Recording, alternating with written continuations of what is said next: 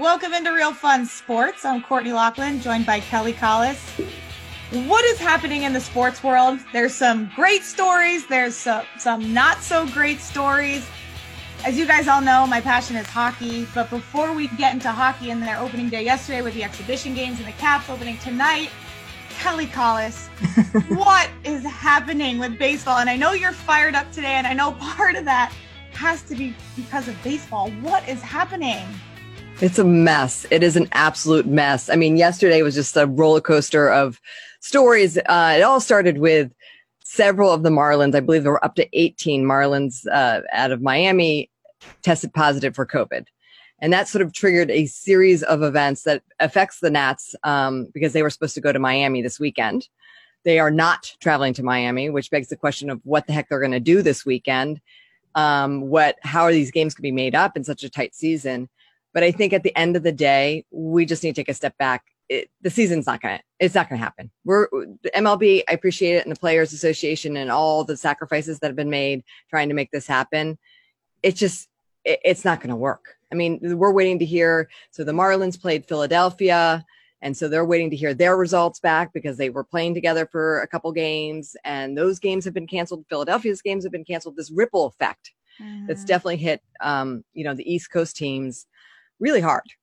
And it's just on top of that, like Soto's test came back negative yesterday, and he had the back-to-back tests in order to play. But with the MLB rules, it wasn't in time to make the lineup. And it's a comedy of errors that just, it's going to be really hard to play this team, play the season. I think on Thursday is going to be the last Nats game we're going to see for the season, because it's their last time that they're kind of home for a while. And I think the season's just going to fall apart. Whoa. Yeah. Hello. You heard it here first on Real Fun Sports. Kelly Collis predicting that MLB is done on Thursday. My question for that is, though, you don't think that they can always make that decision, right? Like they can always just say, okay, we're done. You don't think before that they might just say, okay, let's just go on a 2-week pause. Like everybody gets tested and maybe we reset in 2 weeks or in a month or whatever before they go right for that hard decision to say, okay, we're done. After, like you said, after everything that they've done to get it off and running, could they just pause it for a week or two to reset? So it looks like that's what they're going to do, but that brings up all these questions. Like, like the Marlins, they're going to pause and quarantine and do all the things, but then do the other teams keep on playing? And how do the Marlins catch up? And do they have an unfair advantage because they've been resting while the other teams have been playing? I mean, this is these types of questions. And also, like last night, you saw the Astros and the Dodgers played each other, and Dodgers won, by the way. Stinky Astros. But they got because they're cheaters. I know what you're talking about, right? They got into asterisks. They got into an altercation on the field. And you literally had dozens of players, which is not MLB rules anymore, in each other's faces yelling. And last I checked, those are spewing droplets, which we all say to do social distancing, wear our masks, and they were not doing that. So, but they're playing their sport. That's how the sport is played, right? It was a back and forth between someone on bat and one of the pitchers. If that fight happened in DC, Mayor Bowser would shut it down because that's definitely a mass gathering. Right, when Mayor Bowser likes to shut things down. So, but that's a separate rant. But so I don't know. I just don't know how it continues. And to tip the hat to the NHL and the NBA of doing this notion of a bubble. Like basically, you're doing the opposite with the MLB, and it's showing right away the first week of regular baseball that it's not going to work. Yes, but let's talk in 2 weeks, because this could happen. This could happen with the NHL or the NBA, right? We don't know how the bubble is going to work. What we do know, we really don't. You're telling me that it's going to be impossible for anything to enter the bubble? I don't know. And this is talking about the virus, right? Like we really don't know a lot even about it and everything about it.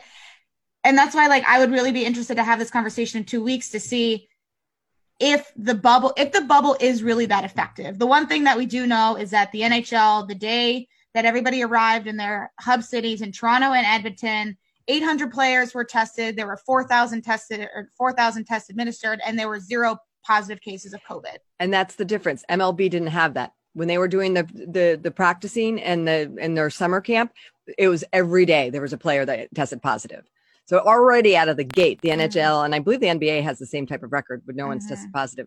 It's already proven that it could work. Will it work is the question mark, but it has better results already. So I'm not going to go on to my rant of what a dumpster fire MLB is and take away the sunshine and the light that's happening today with the Caps returning on the ice, which thank goodness, because I don't know how long we'll have baseball. So I will leave it to you, Courtney, to talk about all the great things that are happening up north. I do thank you for that, and I appreciate that. But because of what happened to baseball, I'm a little bit more pessimistic than I was 5 days ago for that very reason, because I think this just proves that we have no idea, right? Yeah. Like, we have no idea what's going to happen. We have no idea how it's going to pan out. You can have all these amazing, great plans, and literally in 24 hours, things can take a turn for the worse. So I think knowing that as a sports fan is really important. Of just, you might feel like Kelly. We all might feel like Kelly at some point cheering on our favorite sport and our favorite sport team. But as you, Kelly, said, yes, it is an exciting day for the NHL, and as yesterday was the opening of the exhibition games. There were 4 games aired on TV yesterday. The Caps played today at 4:00 on NBC Sports Washington. So your favorite voices, my dad and Joe B, will be back. I will say this. I think one of the most impressive things that I found yesterday when I was watching the games, I watched a little bit of kind of all the games, but I watched mostly just the first game, the Flyers versus the Pittsburgh Penguins. The one thing that I found very interesting is that if I closed my eyes and did not watch the television, it still sounded like a hockey game to me. And I think that is a great sign for what the NHL has done in terms of bringing the fans into the game. So I got to be honest, when I watched baseball last week, it sounded hollow. And I don't know, Kelly, if you felt that, because that's just me. And again, I'm not like, I don't know the ins and outs of baseball and the intricacies and what it's supposed to sound like, but there are a lot of sounds that happen in any sporting arena. And I will say that when I watched hockey yesterday, I could not have told you that there weren't fans there. The sounds that they implemented, the way that the NHL did the visuals is one thing, but they did a great job of covering up the seats. But the sounds for me is the biggest thing, because it sounded like a real game with, and I don't know really how they did that with just different microphones picking up different things. That was my number one takeaway. And then number 2 is I thought the intensity was fantastic. I think for a first game out of the gate, and the NHL did a really great job of making these exhibition games mean something by having everybody play a rival. So yesterday you saw Philadelphia Flyers versus the Penguins. You saw the Battle of Alberta between Calgary and Edmonton. In that game, there was scrums and there was fights and all these things. So there was a lot of emotion, and I think that's great. That's so important for your first game back. Today, the Caps play the Hurricanes. The Hurricanes last season knocked out the Caps in the playoffs. So they've done a great job in terms of scheduling and trying to get the players into playoff shape and playoff mentality as fast as possible. So if that's what we're dealing with, I think there's some good things. I don't know. Do you notice a difference watching baseball on TV with no fans? So the MLB kind of has tweaked it over the last couple of days. They have now implemented, like, that hum that you hear at a baseball game of just like people just like not cheering, not doing anything. They now have that, which has made a big difference. So I agree with you. I think that the first couple of games were rough because the announcers were so horrible, because they had these national announcers that don't know the teams, like A-Rod. So it's exciting, unlike the Caps, where they're having their local home team, announcers be part of the first game. And that's really cool. That makes a big difference. And that's what fans want to hear. Right. And I do think that, I mean, as we all have learned and had to deal with, like, everything's going to be tweaked, right? Like, I said it's great today. Tomorrow it might be terrible, and then the NHL is back to square one. And that unfortunately, with sports and everything that's happening, that's kind of what we have to deal with, is that there are going to be tweaks. But just, I think in general, how sports and how sports teams bring in the fans, whether it's through sounds, whether it's through visuals, whether it's through different camera angles, that's going to be the most interesting thing to me of how they actually do that. Because everybody's watching at home, right? Yep. Nobody is able to be at the game. So how do they make that game most enjoyable? I will say this. I think the players are really enjoying themselves in the bubble city. The NHL has done a great job of making it an enjoyable environment for them. A lot of teams and players were welcomed into the hotel rooms with pictures of their families and their kids. The Flyers, I believe, on their floor at Hotel X had a huge picture montage of all their families and their kids and the Stanley Cup. So they've just added some nice touches to this bubble. Every day that I see the players doing something, I saw yesterday a couple of the Caps were watching the game outside in these Adirondack chairs with cornhole at BMO Field. And I'm like, how do I get a ticket to this bubble? Because it looks amazing. There's Tim Hortons food trucks outside. So again, they've paid a lot of attention to these details. How it works out, we'll see. But one of the things that's interesting that we've heard a lot of these teams and players talk about is what do players and what did players think of items to bring to the bubble to help keep them entertained. We saw Braden Holtby brought his guitar. He's going to play some music. One of the players of the Carolina Hurricanes, Jordan Staal, brought a golf simulator. Don't know how that's going to work or how he even traveled with that. But one item that I guess players didn't think of, here's a player from the Minnesota Wild that can't find one item that can help him in his room. The next part of the move-in process is I got like industrial trash bags. And I'm going to black my windows out. I can't stand any light coming in at night. And so I'm going to get some sock tape from the rink, and I need to get my hands on some, I'll show you here, some trash bags here so I can block this light out. I cannot stand it. So it'll be dark in here.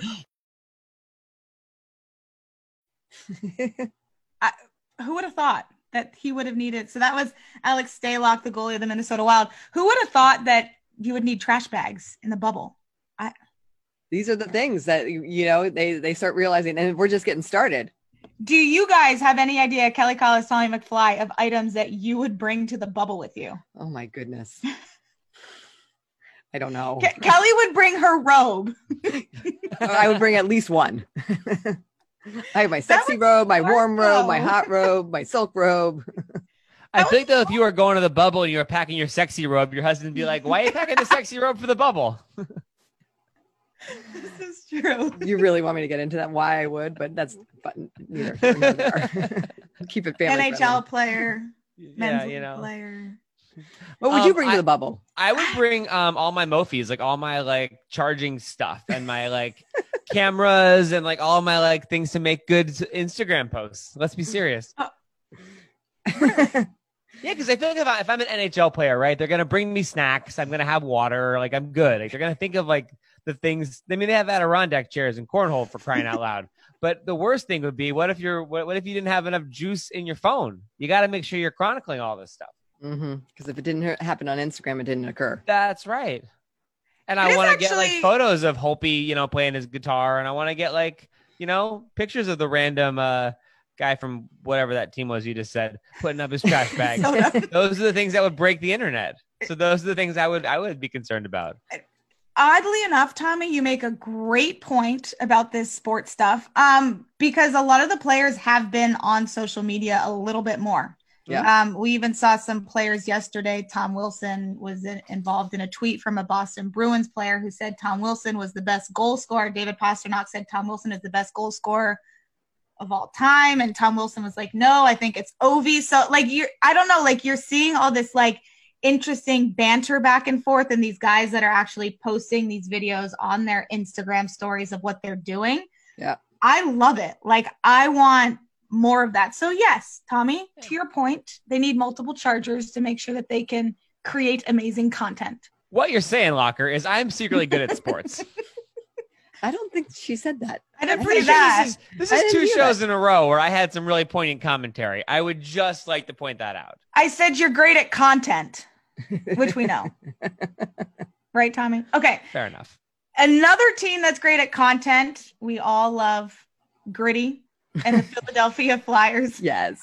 When I saw this yesterday on the internet, talk about something that broke the internet. I was like, is this real? I couldn't tell if somebody photoshopped this, but the Philadelphia Flyers paid for a billboard in the bubble in Toronto on the way from the hotels to Scotiabank of Gritty, basically just like watching you and watching your every step. And kudos to the Flyers and kudos to Gritty again. So the billboard is just like a picture of him and his eyes.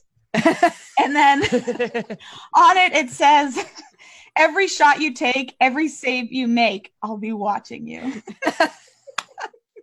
I can hear a sting in my head too with that. Every shot you take, every save. It's amazing. Make. Gritty is the best.